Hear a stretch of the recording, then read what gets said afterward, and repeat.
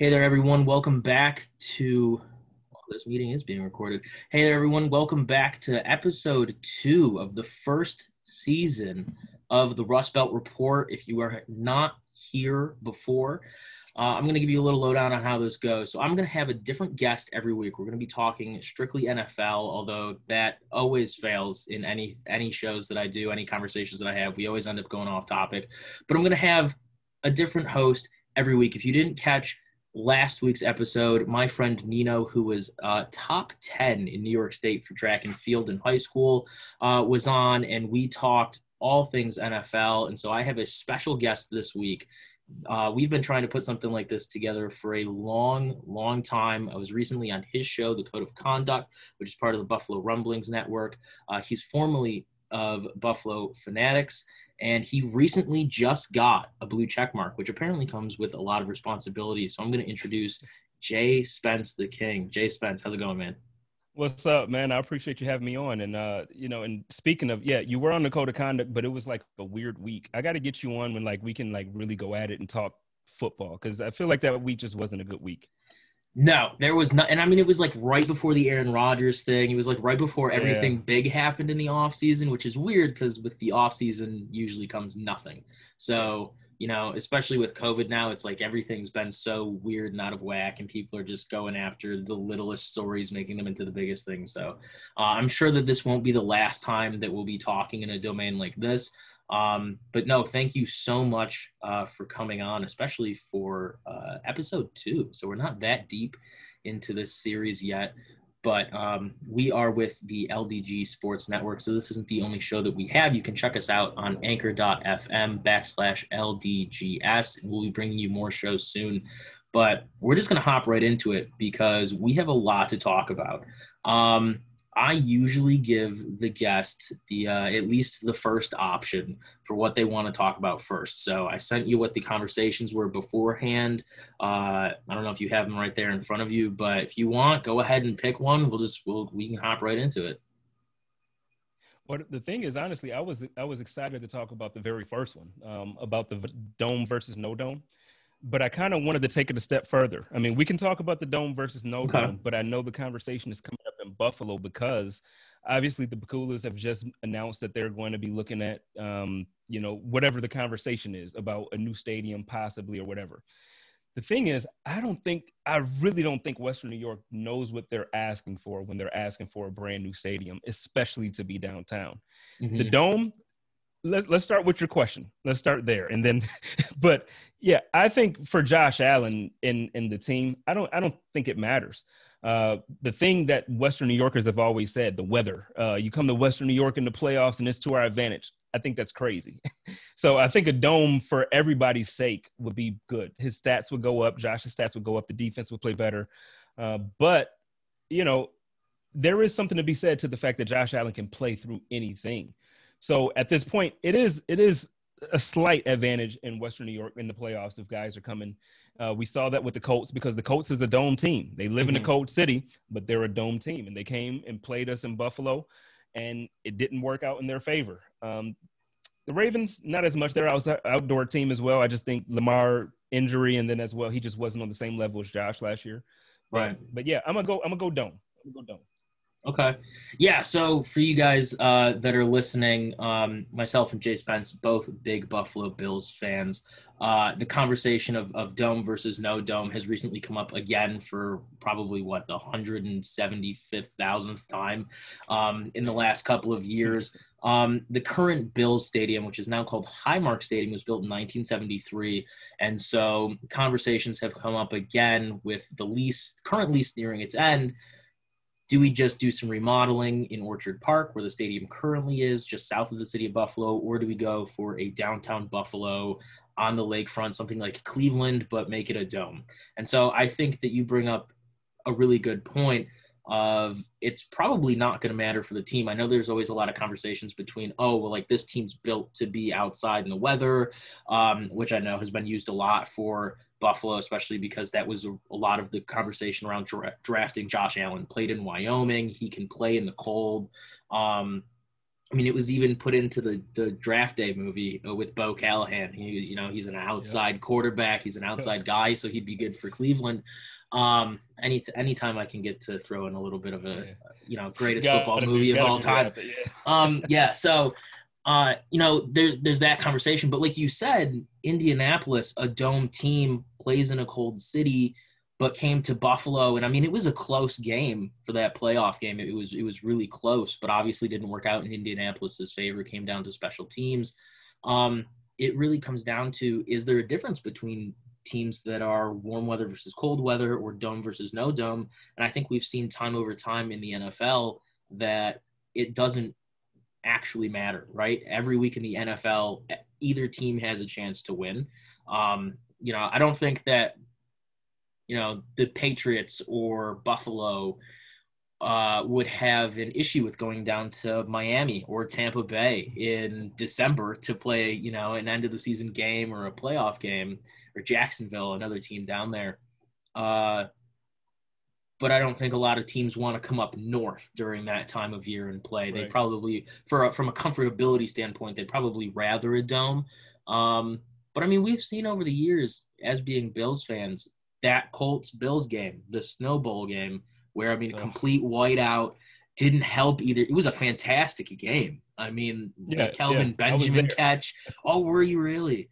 Yeah, I was awesome. There, and it was fun, but it wasn't at the same time. Like, it was probably, I think that was the second most snow that I've experienced at a Bills game.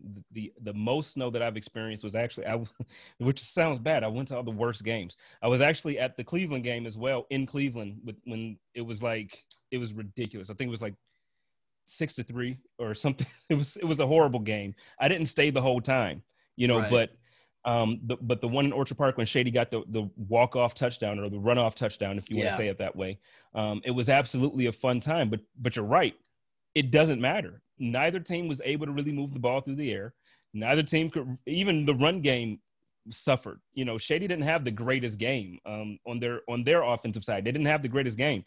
And I just feel like, if you're going to go dome, great, go dome. If you're not, it's football, man. It's football. So the real argument that I have when I saw this question, I'm like, oh yeah, I need to talk about this, because Bills fans, there's a good portion of Bills Mafia who feels that, the team should be in Buffalo and not Orchard Park, and it should be downtown instead of Orchard Park. Cool. I understand what the positive effects it could have on the economy of the city. I understand just the optics of having your team downtown. I understand everything, all the positives that it can do. Trust me. I'm not saying I'm against moving downtown. Right. But what I'm saying is, I told you I lived in Indianapolis for about 5-6 years. I recall the prices of tickets prior to the home that Peyton built. So now Indianapolis is playing in a state-of-the-art facility. It's Lucas Oil Stadium is one of the best stadiums you're going to see in the league. I think I would maybe say there's maybe two or three that are better. And that's like, it's pushing it. Right. It's a phenomenal stadium to play in. You go there, it doesn't even feel like you're going to a game. It looks like you're going to, it just feels like you're going to this amazing event. There's always like live concerts and stuff in the foyer. Like during the game, you have live performances out there. It's crazy. Right. The tickets, the cheapest to get inside the stadium, you're looking at like $250. So right now, where as a Bills fan last season, before COVID, I should say, last season, you can get a great for $250, man. I'm probably sitting 50-yard line. You know what I mean? Like I can probably pick where I want to sit prior to this season, because now the Bills are good. And I don't know if anybody has hopped on those reseller sites. It's through the roof. It's going to be even more if we have to factor in paying for the stadium. And I'm telling you, it turns from it being about the tailgaters, and it turns from being about the fans, and it goes to the corporate sponsorships. It goes to those box seats, and those are the important things. So the cost of everything else goes up dramatically because those guys are looking to bring in those corporate dollars. Right. And I mean, we've seen a rash of brand new NFL stadiums over the last couple of years, right? Yeah. Obviously, Oakland moving to Las Vegas, they get the new, Allegiant Stadium. So they get the new stadium out there. the Rams and Chargers both moving into LA. They both get this massive new stadium. It wasn't too long ago that Miami got a new stadium. Atlanta gets a new stadium. Like all these teams are getting a new stadium. And don't get me wrong, I would also love to say, hey, the Buffalo Bills are downtown. But I don't envision an area in the city, anywhere near the city, that, like you said, obviously tailgating, a massive part of the Buffalo Bills culture, at least for the fan culture, is taken into consideration, but also from an infrastructure standpoint. Yeah, I mean, we've all been, having been to home Bills games, you have these massive streets that are like 3-4 lanes across, and you're still having bumper to bumper traffic. You're not, especially if you knock down like the Perry Street projects, like they're talking about downtown. You're getting one lane, right? You're getting one lane to get people in and out, and it's horrible. Well, think about it. You're talking about the Perry projects, which is the leading site. So that's probably where it's going to be. So when we're talking about that, you have the casino right down there, and then you have the Sabres playing. When the Sabres play, if you're downtown, I'm not a Sabres fan like everybody else. Like, I'm not a hockey guy. I'll say it that way. I don't dislike the Sabres. I've never gotten into hockey. Right. But I do know from working with M&T Bank when I was in Buffalo, downtown, when the Sabres are playing, you're trying to get out of downtown as quick as possible on a Sabres night, because the traffic and getting away from the stadium or from the arena downtown at any point is horrible. So you're talking about adding, and that's what, 17,000 people, 20,000 people? Just about, yeah. So you're talking about 80,000 people for the Buffalo, like on top of that, like you're adding so many more people. It's just not going to be fun going downtown. Orchard Park is the perfect location for Western New York. Oh, I totally agree. But then to add into I'm trying to see if I can get the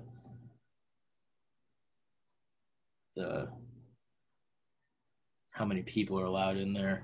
You can have capacity for ice hockey is 19,070 people.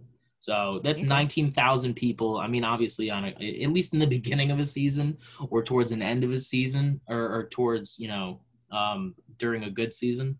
Obviously not a factor with COVID, but yeah, no, I mean, even really any event that comes out of downtown, right? Any event you get, even the Bisons and even Bandits games, there are some traffic woes. Putting, like you said, an expanded stadium downtown is going to be massively hard to manage. But something that you had brought up that I was going to bring up with Indianapolis was the NFL is also about providing an entertainment experience. It's not just about the game. And so if Buffalo puts really any city that puts a new stadium in, it's all about the fan experience. What was it? Atlanta in their new stadium, don't they have pools in there and people can go into the pool? Or it was one of those. Is it Atlanta? It's either Atlanta or Miami. I thought it was Jacksonville. It might be Jacksonville. It might be. I feel like it was a Florida team. Yeah, so they put like pools in there now and tables and all that stuff, like club tables. Yeah, Las Vegas just announced that they literally have an end zone club that they put down into the end. So wow, but with a new stadium comes this NFL fan experience. And so, like you said, it's going to boost those ticket prices so much higher, especially for a team that's good right now at either at the peak or heading towards its peak with such a young team with such a bright future ahead. Those tickets are going to be astronomical because you're not just paying to watch Josh Allen throw that ball downfield or to watch Stephon Diggs catch that ball or to watch Devin Singletary run that ball. You're paying for, I'm not saying that they're going to have pools, but you're paying for the pools and you're paying for the club and you're paying for all of and then like you said, those renovations that come with it, because Buffalo is a really harsh weather place. When it gets super cold in the winter and super hot in the summer, it takes a toll on those buildings. I mean, they're renovating Highmark Stadium and Key Bank, not Key Bank, First Niagara, is it now? First Niagara, yep. I just got done calling it HSBC. They change them so much, man. It's like when I get used to something, it's like I just got to the point where I was comfortable with New Era. I just got comfortable with New Era. Yeah. But they're doing renovations every season because you're starting off the season with so much hot weather going into cold. But I mean, even too at the end of the football season, you're playing hockey. So then you have the Bills and the Sabres sometimes playing on the same nights. And Yeah. I mean, that's just, it's going to be astronomical out of this world. But I would agree. I think that the NFL is really pushing for these more enclosed dome stadiums, places where they can provide entertainment. I mean, with a dome stadium comes the potential for Buffalo to even host a Super Bowl. It becomes more likely, I think. But it's just like it opens up more avenues for us. But there's, again, like the topic of conversation, there's pros and there's cons. It's just what are we willing to endure in order to have what those pros are? Well, see, the thing is, well, currently, as it stands, I know if we were to build a new stadium downtown, then obviously there would be other things being built. But as it stands right now, if you were to just pick up the stadium and put it downtown, there's no way we're getting a Super Bowl. Yeah. The thing is, there's not enough hotels. There aren't enough tourists. I know Niagara Falls is a huge thing, and it's always been, it's the wonder of the world. So it's a huge thing. But as far as a Super Bowl, it's a 2-week process. Or a 2-week event. Buffalo currently isn't the type of city, and that's no hate for me. I love my hometown. I've been to Super Bowls and I've been to cities who host Super Bowls, and I'm gonna just tell you, it's a completely different thing. But back to the actual stadium conversation, I just challenge Bills fans or fans around the country, go to cities where teams have added new stadiums, and compare the pricing, compare the fan experience. It's like Ryan's talking about. Like, you're talking about these concerts and pools and club seats and all these things. But on top of it, like I said, the experience in Buffalo and Western New York, the tailgating experience is like by far the main attraction after the actual team. So when people come from miles around, we come from all over the country to go to the Bills games, and people want to experience tailgating with Bills Mafia. So after seeing Josh play, then it's tailgating. There's nothing else. Other cities you go to, like, for instance, a lot of Bills fans this Thanksgiving are going to go to New Orleans. Oh, yeah. I think more people are excited about going to New Orleans than they are about actually seeing whoever's on the Saints roster. Like, nobody cares about who's going to play. We want to see our Bills win, and we're ready to party. Like, Bourbon Street is about to be like people don't even understand what's about to happen in New Orleans. That's the type of city that Super Bowls go to. New York City, Phoenix, LA. Buffalo just isn't it yet, but we're getting there. I give us a 5 to 10 year thing that what it looks like downtown is changing into. I give us a shot. Yeah, I know that a lot of people have talked about, rumors that with a new Bills stadium potentially downtown comes a new convention center, which, both of us being from Buffalo, we know that conversation's been happening forever. And potentially along with it comes this huge super sports complex with, a new arena for the Sabres and so much more. So, man, I mean, I'm still down. Are you still down with the dome then? Is that still your answer? Like, you think that if we go with a new stadium, that's the way to go? Yeah, if we go with a new stadium, the dome is absolutely the way to go. Like, I just don't see the point. Like, if you're going to spend all that money to do it, just do it. There's no point in half stepping. It's the way I see it. So I would agree with a dome. I just don't know how I just don't know where downtown you can actually make a dome happen, because there's not room. I know the other location was, again, like Furman Boulevard on the waterfront, like on the outer harbor. That's still a 2-lane road in and out. So it's just with that conversation has to come, well, what about infrastructure? And I just don't think that Buffalo, like you said, is currently built to have that level of infrastructure pollution it doesn't have the infrastructure to support what we're asking it to support. Yep.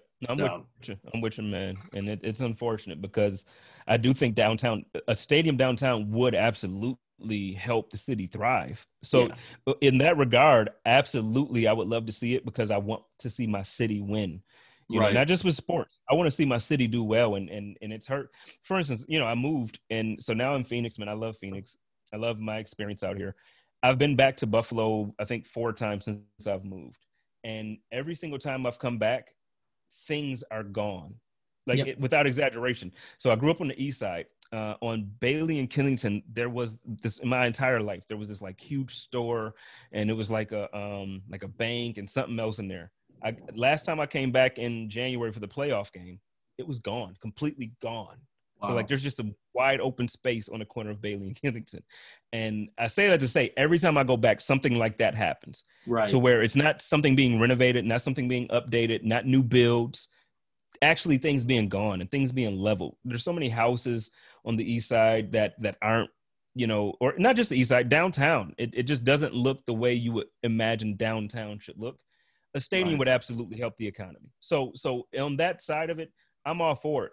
As a football fan, man, we have some of the most affordable tickets in the league. Mm-hmm. We have one of the best fan experiences in the league. I just don't want to tamper with it.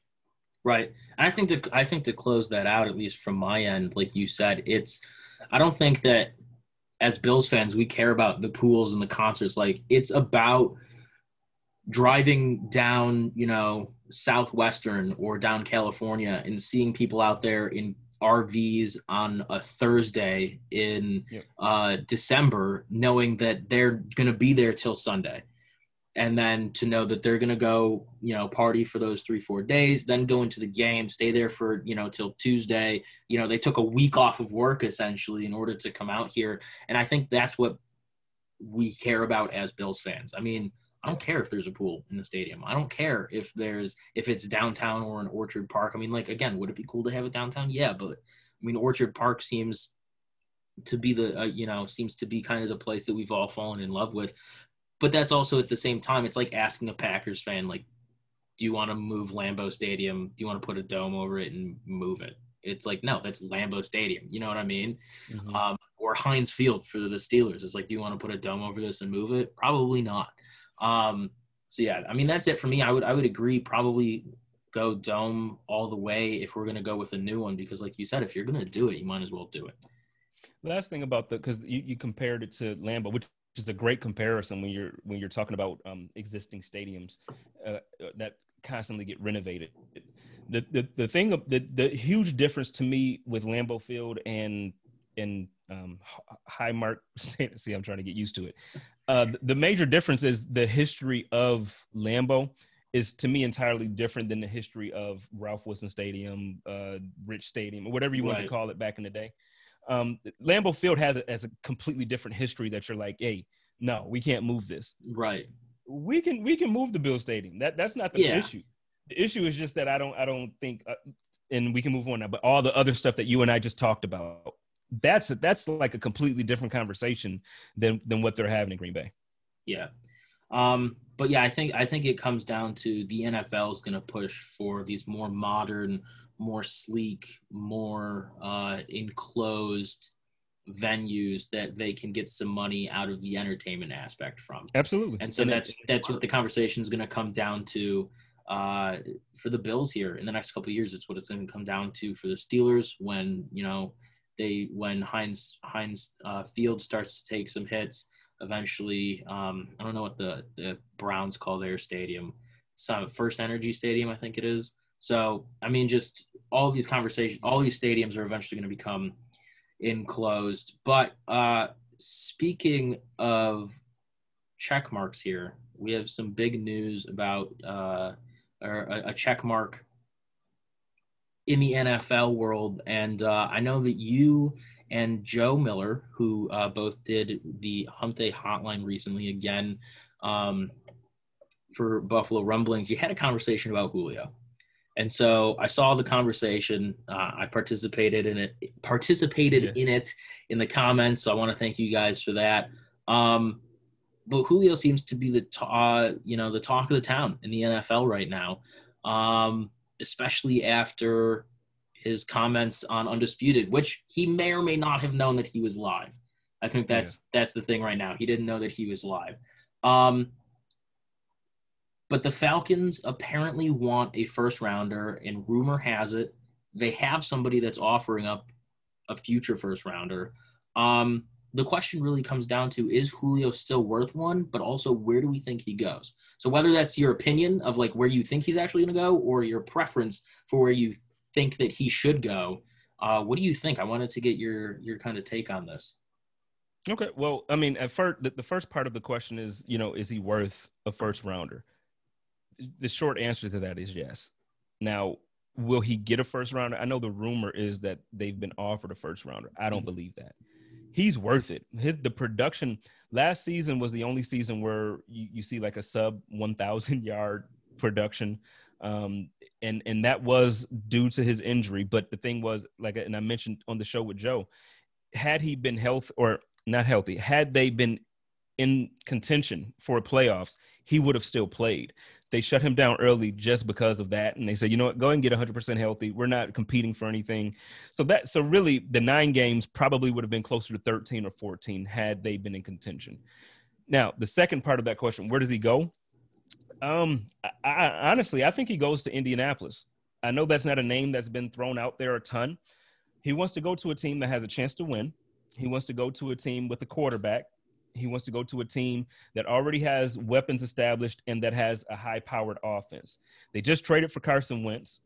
They have weapons. They have that amazing running back in Jonathan Taylor. They have, they have some receivers out there too. They have some weapons. The defense is on the come up. The offensive line is on the come up. They have the cap space and they have they have everything that you need to make this thing happen. The Buffalo Bills, obviously, as a fan, I would want him to come to Buffalo. I don't see it as a realistic thing to happen, only because, we did just sign, in free agency, we signed Emmanuel Sanders to a $6 million 1-year guaranteed deal. It's fully guaranteed. We're not cutting Emmanuel Sanders at this point. Right. Gabriel Davis, we're not cutting Gabriel Davis. We're not getting rid of – so there's a couple guys. Isaiah McKenzie, are we going to keep him? Who knows? I think he fits with the roster, with what the team wants to do. I would love to keep – everybody knows I'm an Isaiah McKenzie. Like, that's my guy. But the thing is, if you're talking about Julio, Isaiah's probably the odd man out because the production that he gives on offense, he has the touchdowns, but he doesn't have the consistent production that shows that he's a threat every time he's on the field. So, is he worth a first rounder? Yes. Where is he going? I'm going to say Indianapolis. I don't have any insiders saying that. I haven't seen their name out there, but every team that I look at, this team is the one that makes the most sense to me. Yeah.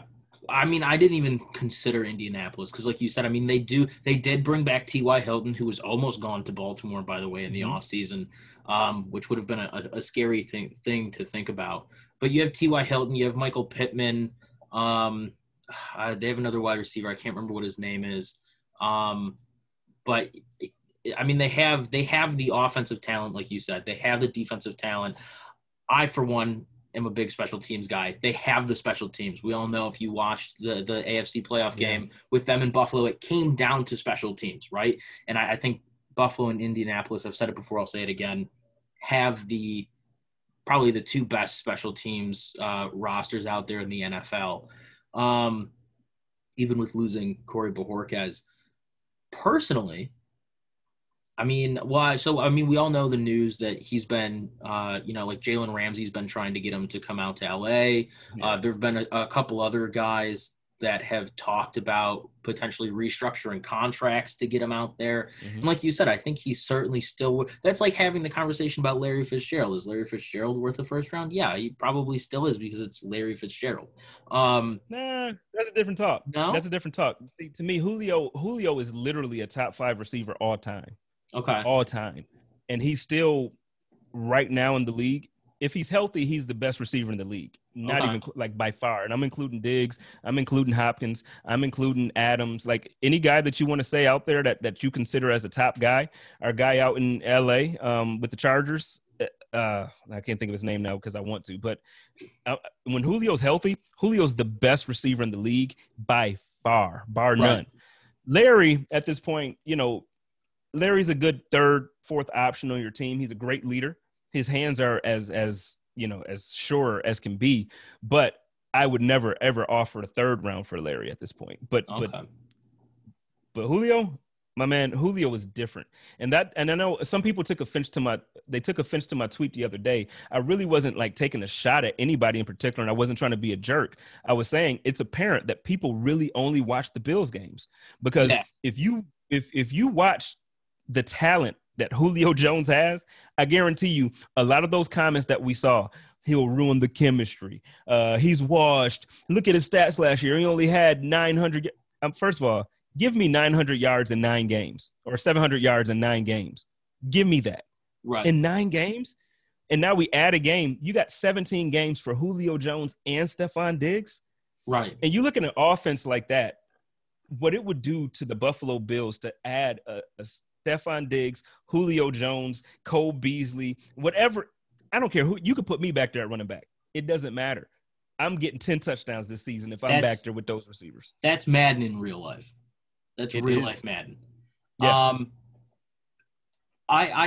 So I put out a tweet too. Certainly not as much interaction. I think probably 0 interaction compared to any tweet that you put out. But my tweet was about Green Bay, which is a situation that we're talking about here in a little bit, in the fact that the Packers could probably salvage their relationship, at least the front office. And again, like I said, we'll talk about the Aaron Rodgers drama here in a little bit. But the Packers could probably salvage their relationship with Aaron Rodgers by trading for Julio Jones and bringing him to Green Bay. Mm-hmm. I don't think so. I don't think so. I don't think the issue in Green Bay is talent. And I think based off of what he said, I've said it prior to that, but recently Aaron Rodgers had an interview and he basically said, like, look, it's the culture there. Like, we've put in work there. We've put in blood and sweat. And for people to not respect the time and the work that we put in, it has everything to do with culture from the top. Aaron Rodgers, I think he's just done in Green Bay, which sucks to say because they've wasted his career. But that guy is probably the best guy I've ever seen play the position of quarterback for his entire career. Like he's insane. It's like, and I mean, it just goes. I mean, he joins a long list of, and we'll get more in depth and deeper with this conversation here in a little bit. But he joins a long list of athletes who, like you said, one of, if not the best to play, to do what they do, and to have not nearly half to show for it. I mean, that man could have gone out. Drew Brees, another one, could have gone out and had, X amount more Super Bowls, X amount more, championship games. One, I mean, Aaron Rodgers, NFC championship for the last 2 consecutive years, not making it to the Super Bowl. You know what I mean? So it's just, I mean, he joins another long list, and not just the NFL, but every other sport. Ryan Miller just retiring from the NHL, I know you said you're not a hockey guy, but we all know Ryan Miller. We all know. Yeah, no, we know who he is. I know certain guys. And I mean, just a guy that deserved the Stanley Cup every single year, but not to get too far off of that. I mean, like we said, he didn't know if he was live or not. It certainly sounds like he's out of Atlanta. I mean, I know that the team is seeking trades, but I think that they gave him permission to seek his own trade as well. So I don't know, honestly, where he's going to end up. Like we said before, there's nothing definitively out there as to where he could potentially end up. We know about Jalen Ramsey trying to recruit him, other players trying to recruit him. You made a really good case for Indianapolis. I think talent-wise, I'm still going to stick with Green Bay because I think that they have the talent, but I think that there's always that upgrade for talent. But I think the most sense, I would agree with you, is probably Indianapolis. They have the cap space. Indianapolis, a lot like Buffalo, is a young team. They're a little bit younger. They have more rookies, especially on that offensive side and at that position group.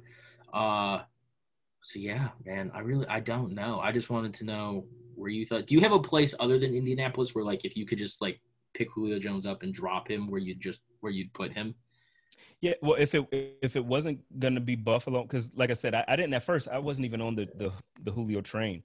But once Joe and I were talking about it on Hump Day, and I really started to think about what the offense would look like. You talked yourself into it. God, yeah, it was like, oh my God, that's phenomenal. So I mean, if it's not gonna be Buffalo, man, I would really, really, really, this wouldn't be fun for anybody. I would really love to see him in Tampa. Oh man, I know. If I could just do it. Here's the reason why, man. We got to see Tom with our guy Randy Moss, right? And I feel like now I can enjoy Tom Brady as a fan because he's not in New England. Right. So as a fan of football, and I see you rubbing your head, guys. I know you can't see Ryan right now. He's like, I can't believe Spence just said this. Listen, I'm don't a get me fan wrong. of the sport. It makes sense. But as soon as you said that, I was like, man, he's even good at Twitter now too. Like, I don't. It's so hard. He's good at everything, man. It's so hard to hate him now. I mean, undeniably, like you said about Rodgers, undeniably one of the best to play quarterback. I mean, undeniably one of the best in his position at his sport. But he's also gotten ridiculously good at Twitter recently. I mean, even taking on Aaron Rodgers for this upcoming golf championship this golf tournament that they have. But I mean, don't get me wrong. I like what you're saying because if you can just pick up Julio Jones and drop him anywhere, I mean, why not in Tampa Bay, right? Because I mean, listen, if Antonio Brown is like your fourth string wide receiver, you're stacked talent-wise. You might as well throw Julio in there. And I mean, they managed to sign everybody to bring everybody back. And then I don't know if you listened to last week's episode or not, but I talked about how Tampa Bay took this year's draft as the future. They got, their quarterback of the next future. They added some talent guys that 4 years down the line, I mean, Tom may not even be retired 4 years down the line. We have no idea. If he keeps eating the avocado ice cream, he may not be, but his secret is avocado ice cream and toast, or not toast, Twitter. It's just tweeting awesome things and avocado ice cream. He's so amazing, man. He's so amazing on Twitter. I don't understand how people hate him still, but to your point, man, I did listen. It's impressive. It's absolutely 100% impressive. Like when you talk about what they've done, it's just like for the fullness of his career. And you talk about defying the odds of, he had the 1 year where he was injured. Mm-hmm. And now you're talking about him being impressive on Twitter. You're talking about this, and you're talking about that. He's just legitimately the most consistent player we've ever seen at somebody's job for the entirety of their career. Yes.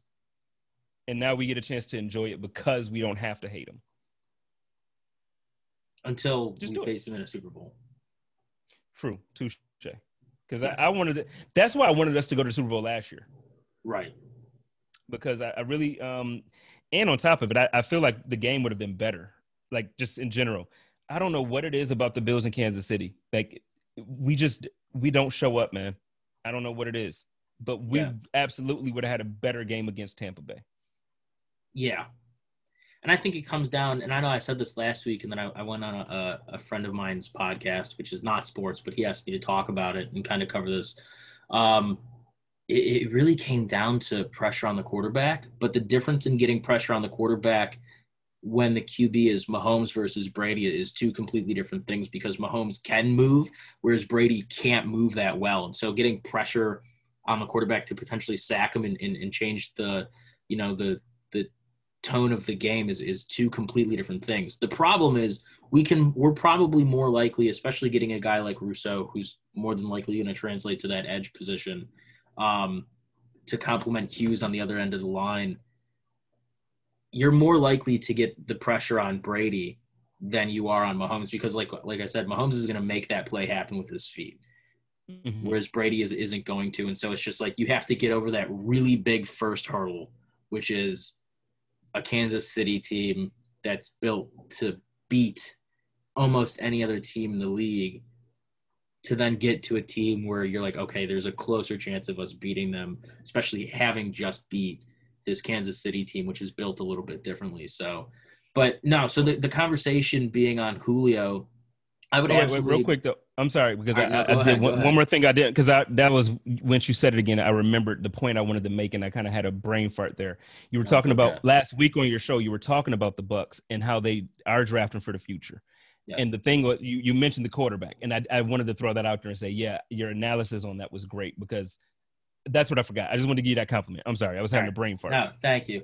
So I would agree that Julio's still worth, and there's also this narrative, and I saw you tackle it on Twitter a little bit, of this like consistently injured, like he's just an injury-ridden player, and he's not. He really hasn't been that injured over his career. It was just that injury last year. And at no point has anybody looked at the Falcons and their lack of success since their Super Bowl and gone, it's Julio Jones' fault.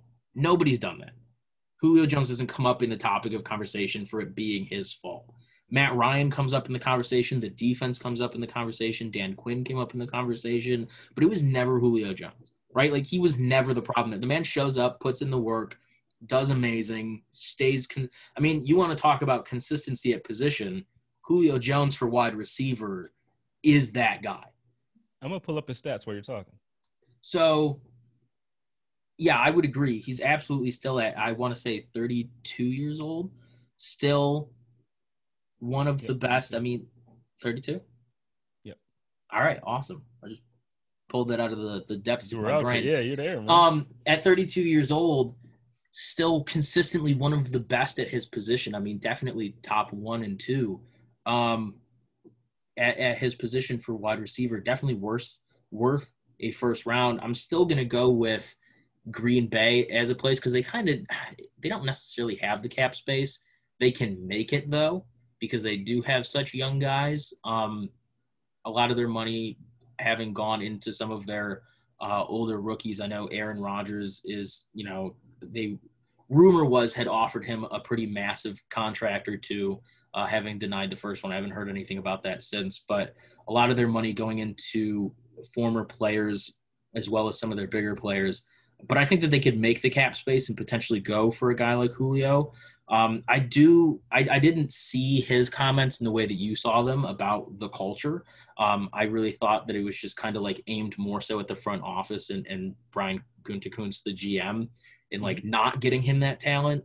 But now after you explained it, I do see how it was about that culture, but I think it can be about both a little bit. I think his issue is with the front office.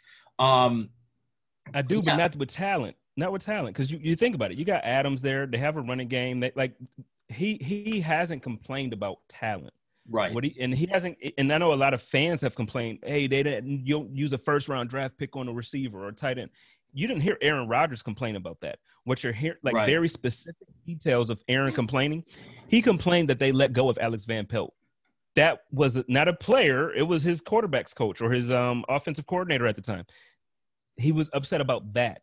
He gave a compliment to Kumaro, like the guy that's on the Bills team now. Last season, he was a player that he threw him a touchdown. After the game, he gave him a compliment.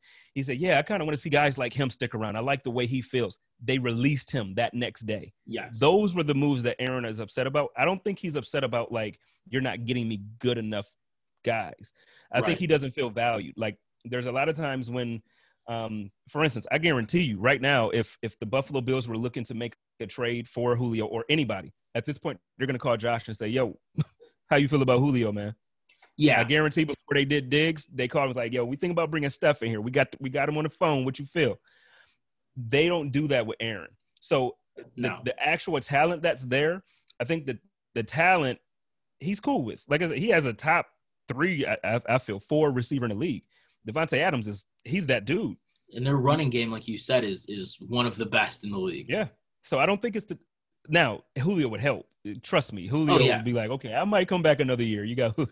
Right. But what I'm saying is the talent that is there, he's not lacking with talent. I just think that the culture to that point, man, it's so horrible. And I pulled up Julio's stats.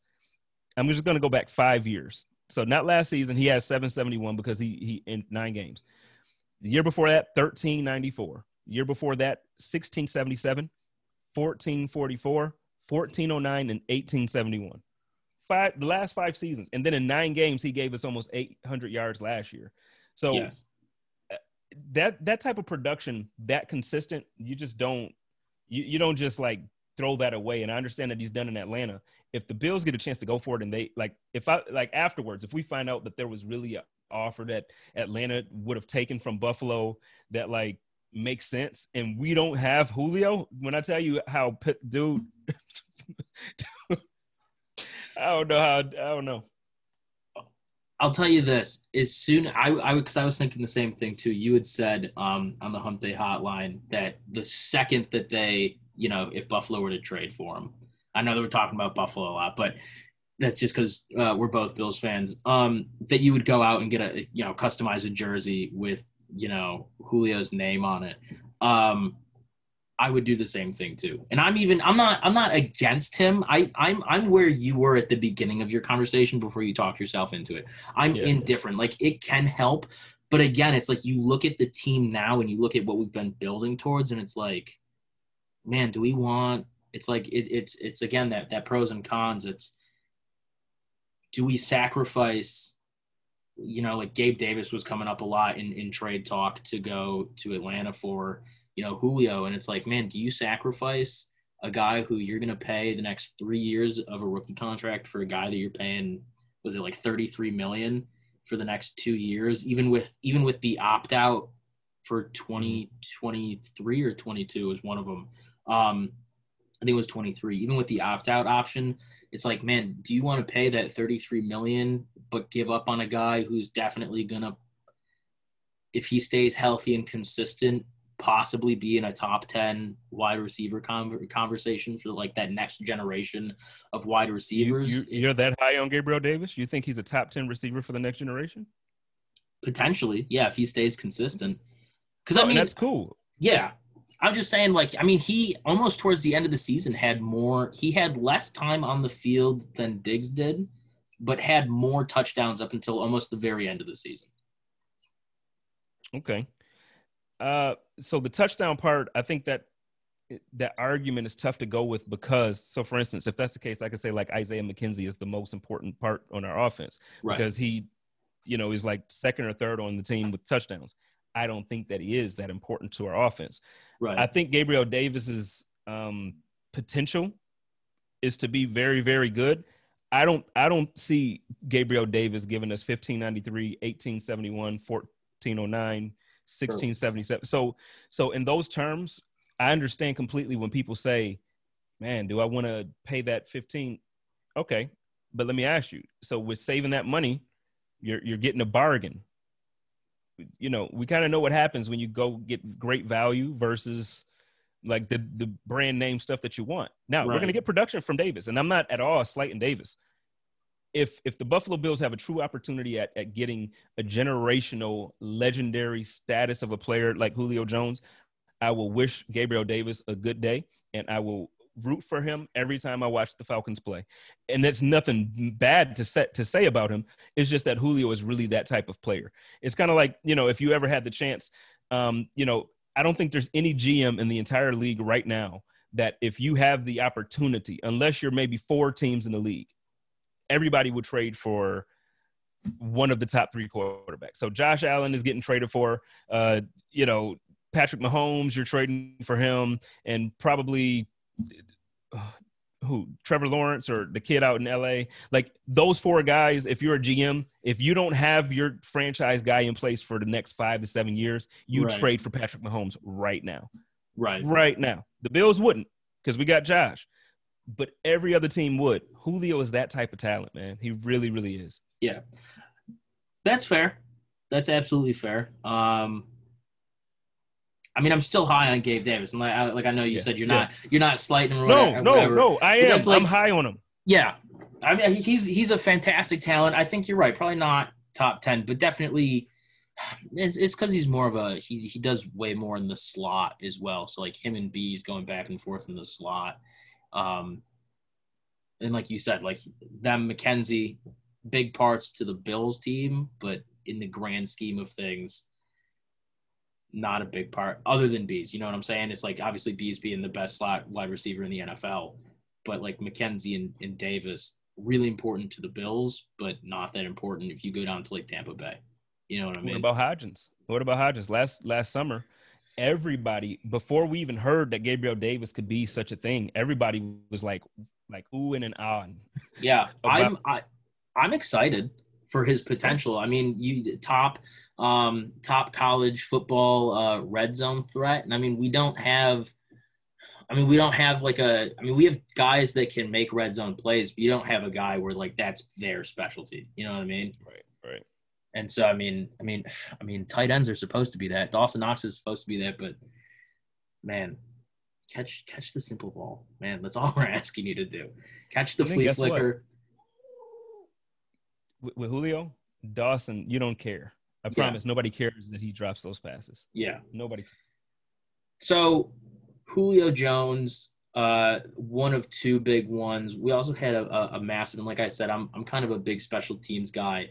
Yeah. Thanks to Pat McAfee, Adam Vinateri, who is undoubtedly it's maybe this whole episode we just call it the GOAT episode because we've just been talking about GOAT after GOAT after GOAT. Adam Vinateri, undoubtedly one of the most consistent and best to do it at his position, retired.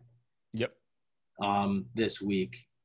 All-time leading point getter in the NFL. Did it with his foot.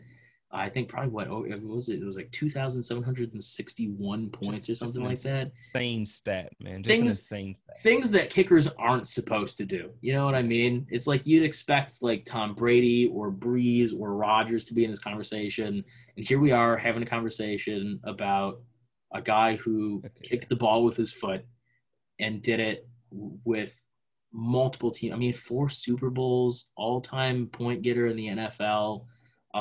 Just an absolute. I mean, conversation on him isn't supposed to be long, but I mean, I just wanted to throw this in here because kicking, especially for us as Bills fans, really special teams has been such a large part of the conversation for the last couple of years, and it seems like the NFL and as fans, we're starting to pay more attention to that just because people are realizing like special teams is not that easy.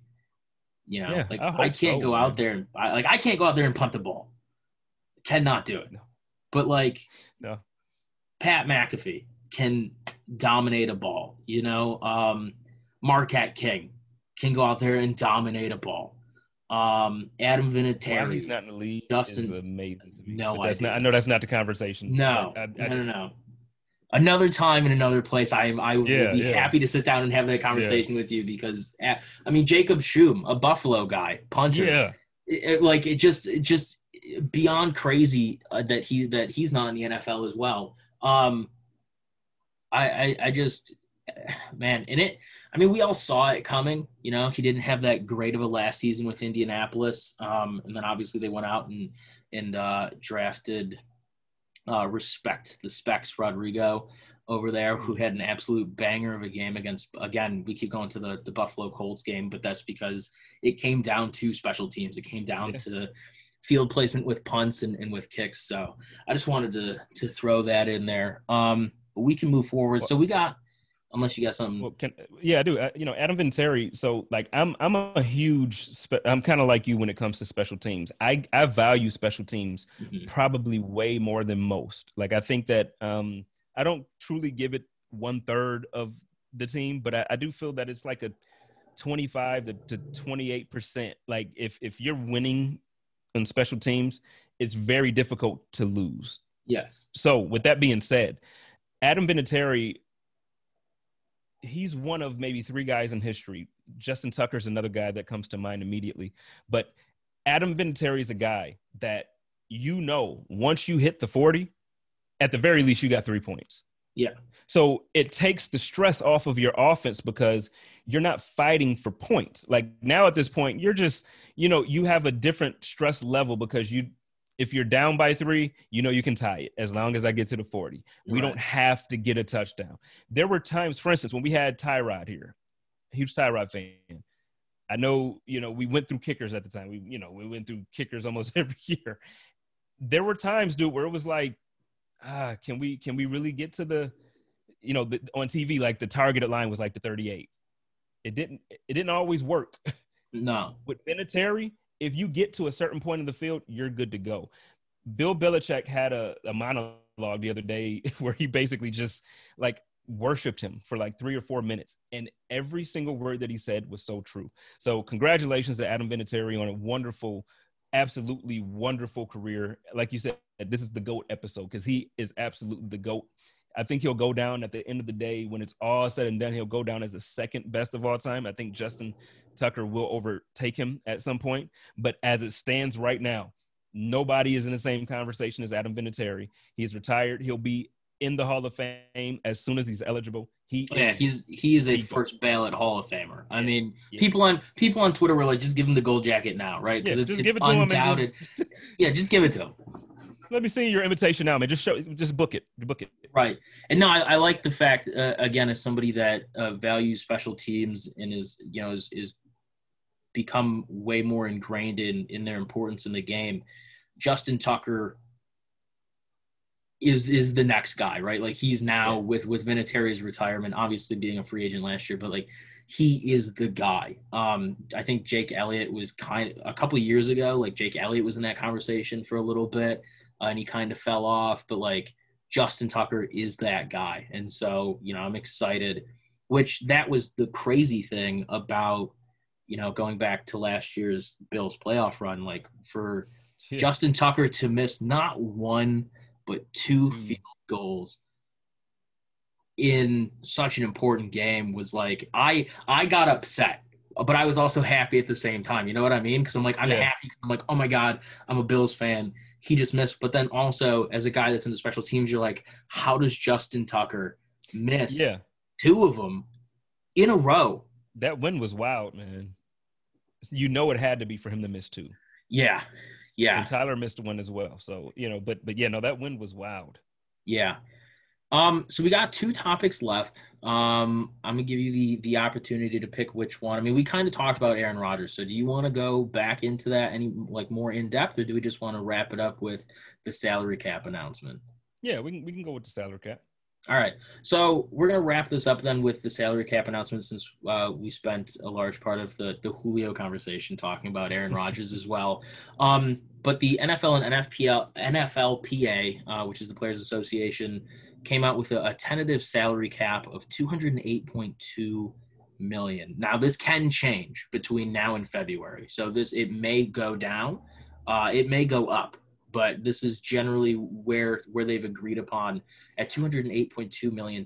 So the question is, after coming off of a season where the salary cap was lowered because of COVID the previous year, this is going to open a lot of doors, but this is also going to close a lot of doors as well. Doors that were closed because of COVID are going to open up, and doors that were open because of COVID are going to close. So I wanted to know where your head was at with this tentative salary cap number that came out, league wide. What does this mean for the veterans? Are they going to stick around a little bit more, or are teams going to, are a lot more veterans going to end up on the free agency list during the offseason because they're going to spend more money on more guys that are rookies? Well, I think that, this so we have the season coming up after that. So this next off season, I think you're going to see a ton of the guys. For example, and we'll stop talking about Bills here, but for example, Isaiah McKenzie, he signed back with the Bills on a very, very team friendly deal, a 1 year, I think it was 1.15 or something like that. I mean, he said that he would just take candy. He did say that, but realistically, we all knew what he was doing. He signed a 1 year deal to have leverage, so that way next year, if he has another season like he had last year, he can cash in big. He's trying to cash in. So I think a lot of the guys that around the league, you saw a lot of guys take less to make sure they were still with winners or teams that they felt like were going to be winners. Right. I think you're going to see that change next season. You're going to see a huge – I think next season we're going to have so much fun just talking about the free agent class. This year – it was some movement. It was some fun movement, but nothing like, it wasn't a wild by any means. It was not a wild off season. I think next year we're gonna see some fun because, like I said, guys are waiting on that. And now the teams who are looking to extend those fifth-year options, Josh Allen is going into it. We have another set of quarterbacks the same year who was drafted. You got 4 guys who are pretty much up that fifth-year option, and it's like, hey, are we going to extend them? What kind of money? So Baker Mayfield is up for an extension. Lamar Jackson, Josh Allen, obviously the other 2 guys in that first round didn't quite pan out how we wanted, but the fifth-year options and stuff like that, you're going to see these extensions start to kick in. It's good for the Buffalo Bills 100%. Our cap space was basically like we weren't hurting, but we're like very, very close. This helps when you're trying to extend your franchise quarterback for the foreseeable future. That space helps. Absolutely. Yeah, so I absolutely agree with that. But I also think on the flip side, a lot of teams that are kind of behind the mark when you're looking at teams like Indianapolis, Buffalo, again, has been a topic of conversation. I mean, even the Chargers, who are a relatively young team as well, after getting rid of, they obviously got rid of their head coach. But then continued to add some younger talent. When you're looking at teams like this, potentially Jacksonville, another one to add to the conversation in the next couple of years, obviously adding Trevor Lawrence. And Travis Etienne. And Travis Etienne, I know who you wanted the Bills to draft, and wasn't there, not to go off the beaten path, but wasn't there an article that came out saying that he was expecting Buffalo to draft him too? Yeah, Matt Perino put out or it was either Matt Perino or Ryan Tabbitt, I can't remember which one, but they wrote an article saying that he was very, very sure that he was going to Buffalo at 30, and that just broke every piece of my heart that could break was broken. It was broken. I mean, for me, like, I was so sure going into the draft that I was like, man, we need like a corner in the first round. And then like 2 days out before the draft, I had talked to somebody and they like shattered my reality of what the Bills needed to do. Or like they shattered my reality of like Dane Jackson. And so I did more research into Dane's performance in those like 4 games that he had in the season. And he had an awesome performance. So I was like, man, I don't want a running back in the first round, but now I don't want a corner in the first round. I was like, I don't know what to do. So I was like, I don't know what to do going into this, but I think teams that are a little bit behind the mark, looking at what Tampa Bay is doing for their future, their relatively soon future, by the way, what Buffalo, Indianapolis, the Chargers have been doing, are going to potentially cut bait with a lot of veterans and go for adding younger, cheaper guys that are potentially free agents from past draft classes, get cut by other teams that are opting to keep veterans versus going younger, or guys that, they're going to draft or come out of, or come into the NFL as UDFAs, are potentially going to go after them and get rid of veterans. So I think we're going to see a healthy mix of, I think you're right, it's going to be an interesting offseason next year, because I think we're going to see a healthy mix of both young talents that have potential and can, hunt for opportunity in the NFL. But I also think that we're going to see a lot of veterans hit the free agent market too. I don't know if they're necessarily going to be like big name ones, but you're going to see guys that you're going to go, oh man, like a year or two ago, you didn't expect him to get cut. But it's just the way that the NFL has gone and other teams have gone over the last couple of years. You're now in a position where a guy like that's going to get cut. It's like last year for us, John Brown, getting the axe and ending up in Las Vegas now. A guy that a couple years ago you didn't think was going to get, cut from this team, ended up getting cut from this team. And so I think that's the off season that we're going to kind of see. But we're going to see a healthy mix of the two. You know what I mean? Yeah, no, I agree 100%. I think it's going to be a mix of both because like I said, the guys that have control of their contracts, the guys that, who bet on themselves for the 1 year, they're doing the Kirk Cousins thing. Now they're going to look for that money next year. But then to your point, there's going to also be teams that are like, yeah, we extended this dude and we can get younger and cheaper. Let's go ahead and let it. So You're right. It's going to be a ton of that, man. Next offseason is going to be so much fun to be a part of. I did want to comment one thing about, you mentioned the Dane Jackson conversation and how you wanted a cornerback. One of the things that's interesting, man, so I have to remember as a content creator, the preparation that we do, and I'm sure you can relate to this now, the preparation we do for our shows is a little more in depth than what I used to do as just a regular fan. Like I would just watch the games on Sundays, talk crap throughout the week with my friends and wait for next Sunday. Right. Now, obviously, I watch the games and I go back and I watch players. I watch the all 22. I'm not cover one. I'm not that good. I'm not as smart as like maybe Eric or Greg or any of, I'm not that smart, but I do have to watch it a little bit more in depth. Right. With that being said, to your point, when whoever it was that spoke to you and said, no, I think Dane Jackson, I think you're sleeping on him. And when you go back and watch and you see how good he is, that's why for me in the draft, and that's why even now with this Julio conversation, I'm just about closing the gap between us and the top 2 teams. It's not so everybody, every year we always talk about holes and what the team needs and this and that and third. we have a very, very complete roster from top to bottom. We do not actually have holes on our roster. We don't have a hole. The thing is, the Buffalo Bills are so good and fans are so into it. We look at somebody who's not performing at an all-pro level as a whole. Yeah. When that's not the case. Like, we can have a very good player who's not an all-pro. It just means that they're not playing up to that standard. Levi Wallace will start on any other, like he'll leave Buffalo and start on several different teams, several different teams. But in Buffalo last season, because he's playing opposite Trey White, I was critical, like, oh man, Trey, you're killing me. I mean, not Trey, Levi, you're killing me. Yeah. But the thing is, guys are really, really good. So when you look at the draft and you're looking at free agency now and you're looking at making trades and all this stuff, we're really good. Like, we're deep everywhere. Oh, yeah. But did we move the needle to get better than the Chiefs? Did we move the needle? Do you think we have the roster to beat the Tampa Bay Buccaneers? That, for me, was my motivation when I was looking at drafting. Now, is Greg Rousseau going to be he's a freak? Yeah, I think he's going to be a beast. Do I think that Basham is going to be a beast? Do I like Spencer Brown? Yeah, like, I love the guys that they took. My criticism of the draft class this year was not about me saying the guys aren't going to be studs. I think each guy that they drafted has qualities to become stars. Honestly, the first 3 picks, I think all those guys could be stars in the league. Oh, yeah. My issue was about right now, this year, are we going to be able to beat the Chiefs when we play them? If we meet them in the AFC Championship again, did we do enough to get over? Because last year, I know the first game, the score at the end looked closer. They kicked our ass. They kicked our asses that game, man. And it's not, fans don't like to admit it.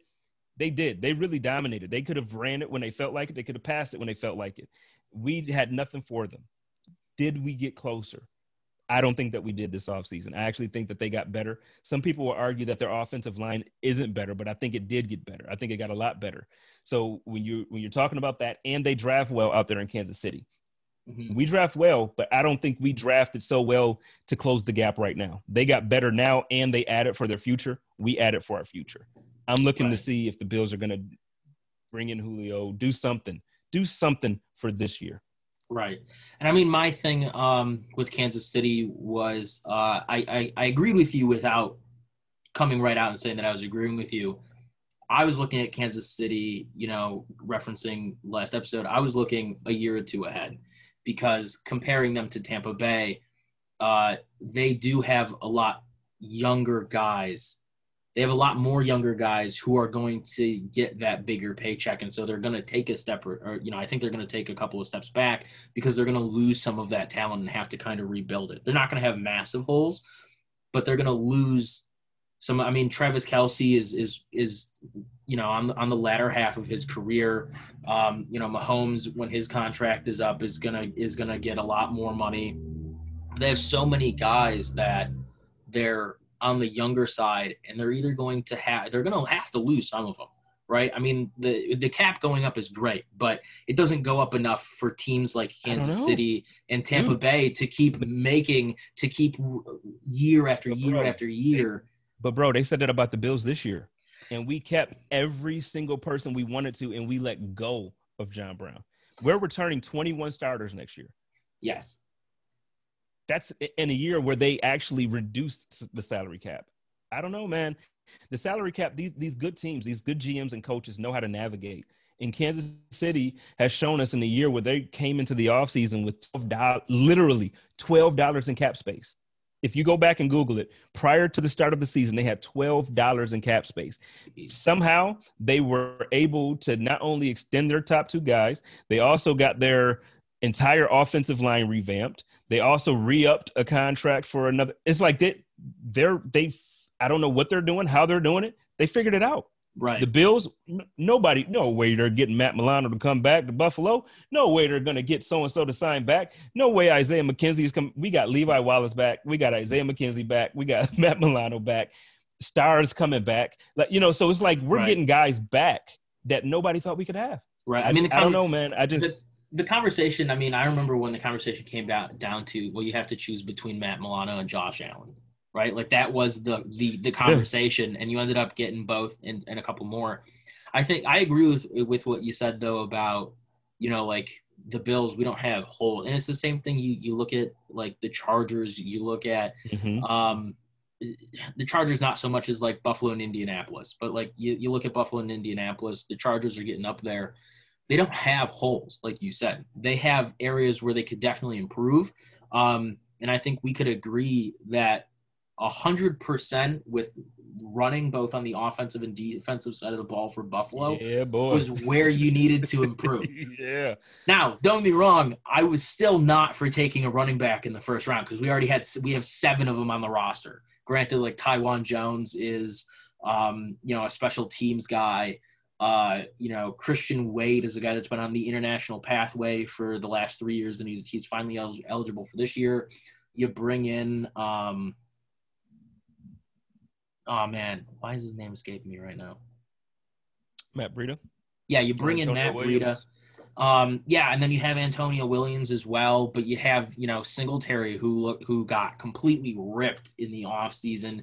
Zach Moss coming back. Like your running back room is so deep, but then it's like you saw it was a shock to, like you said, guys like you and I and who do this, who have to go more in depth. We knew that like losing Starr was gonna be a pretty big blow to our run defense. And it wasn't till almost halfway through the season that you saw that like Hyde and Poyer and those guys that were a little bit deeper in the backfield figured out how to kind of tamper down on it, but it was, like a day late and a dollar short. Obviously him coming back bodes well for our run defense. It's not a hole, but you're like, man, we really need a guy that can, if Starr's out or for some reason, he opts out again, he leaves the team, any number of scenarios you can go, hey, next man up, we don't have a worry. But we saw without Starr, there was a lack in talent between that next guy up in terms of being able to stop that run defense or in order to stop that run on the defensive side. And for me, it was honestly more of an offensive line issue with the actual run. I mean, we never got the run going in the season. I know that you and Joe had talked about, you don't want, Joe was talking about how he doesn't want it to become a run first team, but you can still be a run sometimes team, but still primarily rely on your throwing and through the air. So I think that adding Stephon Diggs certainly didn't help the idea of trying to get a run going because you have all this talent that you're sending downfield now. But I attribute it more to being an offensive line issue in order to open up for guys like Singletary and Moss versus it was a running back issue. That's what it was for me. Yeah, I agree. I think I actually take it a step further and I go that it's a scheme issue. Because if you look at Devin Singletary and you go back the year prior, so, with the year that obviously it was him and it was Frank Gore. Oh, God. It was him and Frank Gore. And, dude, in that playoff game against the Texans, that was why Bills fans were so excited. That was a different scheme that Brian Daboll was putting on that field than what he put on the field last season. So when you look at all last year, for some reason, Brian Daboll decided the offensive line was going to completely have a different blocking scheme for a running back like Devin Singletary, which does not play into his strengths. So that was the concern for me. I do look forward to this year seeing Brian Daboll kind of fix that. I don't think that it's the running backs, and I don't think it's the line. I think we actually have a very good line. We don't have like the best line in the league by, I give us 9th in the league as far as offensive line, but you got to think about it. Our starters have never played together. Right. Like last season, our starters did not play one game together. So when you look at that and you look at the last few games of the season, there were times like the last 3-4 weeks of the season where Josh literally just was so comfortable back there, man. And that our line gelled. It absolutely gelled. So I'm looking forward to our line playing together. I think we'll be good.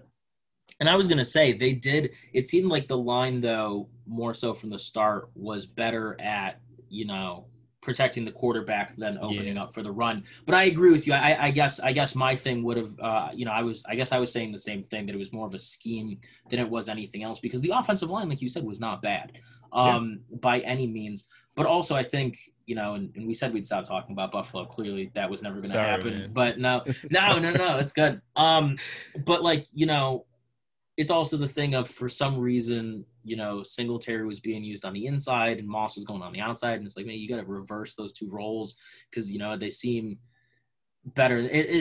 I'm hoping that they figure it out for the season because, I know that the saying is, defense wins championships, but I wholeheartedly believe that it's when you have all three sides of the ball working, that's how you win a championship. You know what I mean? Yeah. We saw with the Colts that it was special teams. We saw with Kansas City, we saw that you have to have your offense and your defense working. Like your special teams can't be the only one that works. And it's just, when one of them's down or two of them's down, that's how you're losing games. And so I'm really hoping that they figured out the run because I'd like to see them run more this year. Obviously not becoming a run first team, but I'd like to see them run more because, running the football is an exciting thing. People, that is an exciting thing. There isn't the suspense that's attached to it when you throw a ball downfield and you're waiting to see if it gets caught. It's like when that guy gets off, and they start going after it, it's like that's exciting football. So I'm really excited to see that. Hey man, I want to thank you for joining me today. It was an absolute honor to have you join me. Anytime, man. And like I said, I got to get you back on the conduct soon. Maybe after I think after the off season is when we said that we try it again, so that we actually have something to talk about. But no, I want to thank you for holding through with me through the technical issues. Again, Transformers do not blow up on schedule, so we had to navigate that a little bit. But man, this was an exciting conversation, and you're absolutely going to be on again. I can't wait to come on the conduct again, and this isn't the last that we're going to be hearing from Buffalo Rumblings here. So we're going to try and get some of your colleagues on here as well in the near future and the distant future. And so I just want to say thank you from the bottom of my heart for taking some time to talk some football with me today. Hey, man, thank you so much. And ladies and gentlemen, you can find me on Twitter at JSpence The King. My show comes out. Actually, I do a live show every Monday night on the Buffalo Rumblings podcast and YouTube networks. This Monday night coming up, I'll have Marcel from ESPN joining me. He's the beat reporter for the Bills. It's going to be a fun time. So check me out, join me. And Ryan, thanks, man. Literally anytime, just hit me up. Seriously. Thank you. I appreciate it. Yeah, and you guys that are listening, thank you for listening to Season 1, Episode 2 of the Rust Belt Report. You can find us on anchor.fm/LDGS. And you can also find us on places like Google Podcasts, Spotify even, but the link is in my personal Twitter, which is at RustBeltKid13, and you can find us on Twitter at the Sports. That is at the Sports. And you can also find us on Instagram at the _pods. So thank you guys very much for listening, and I will see you all next week.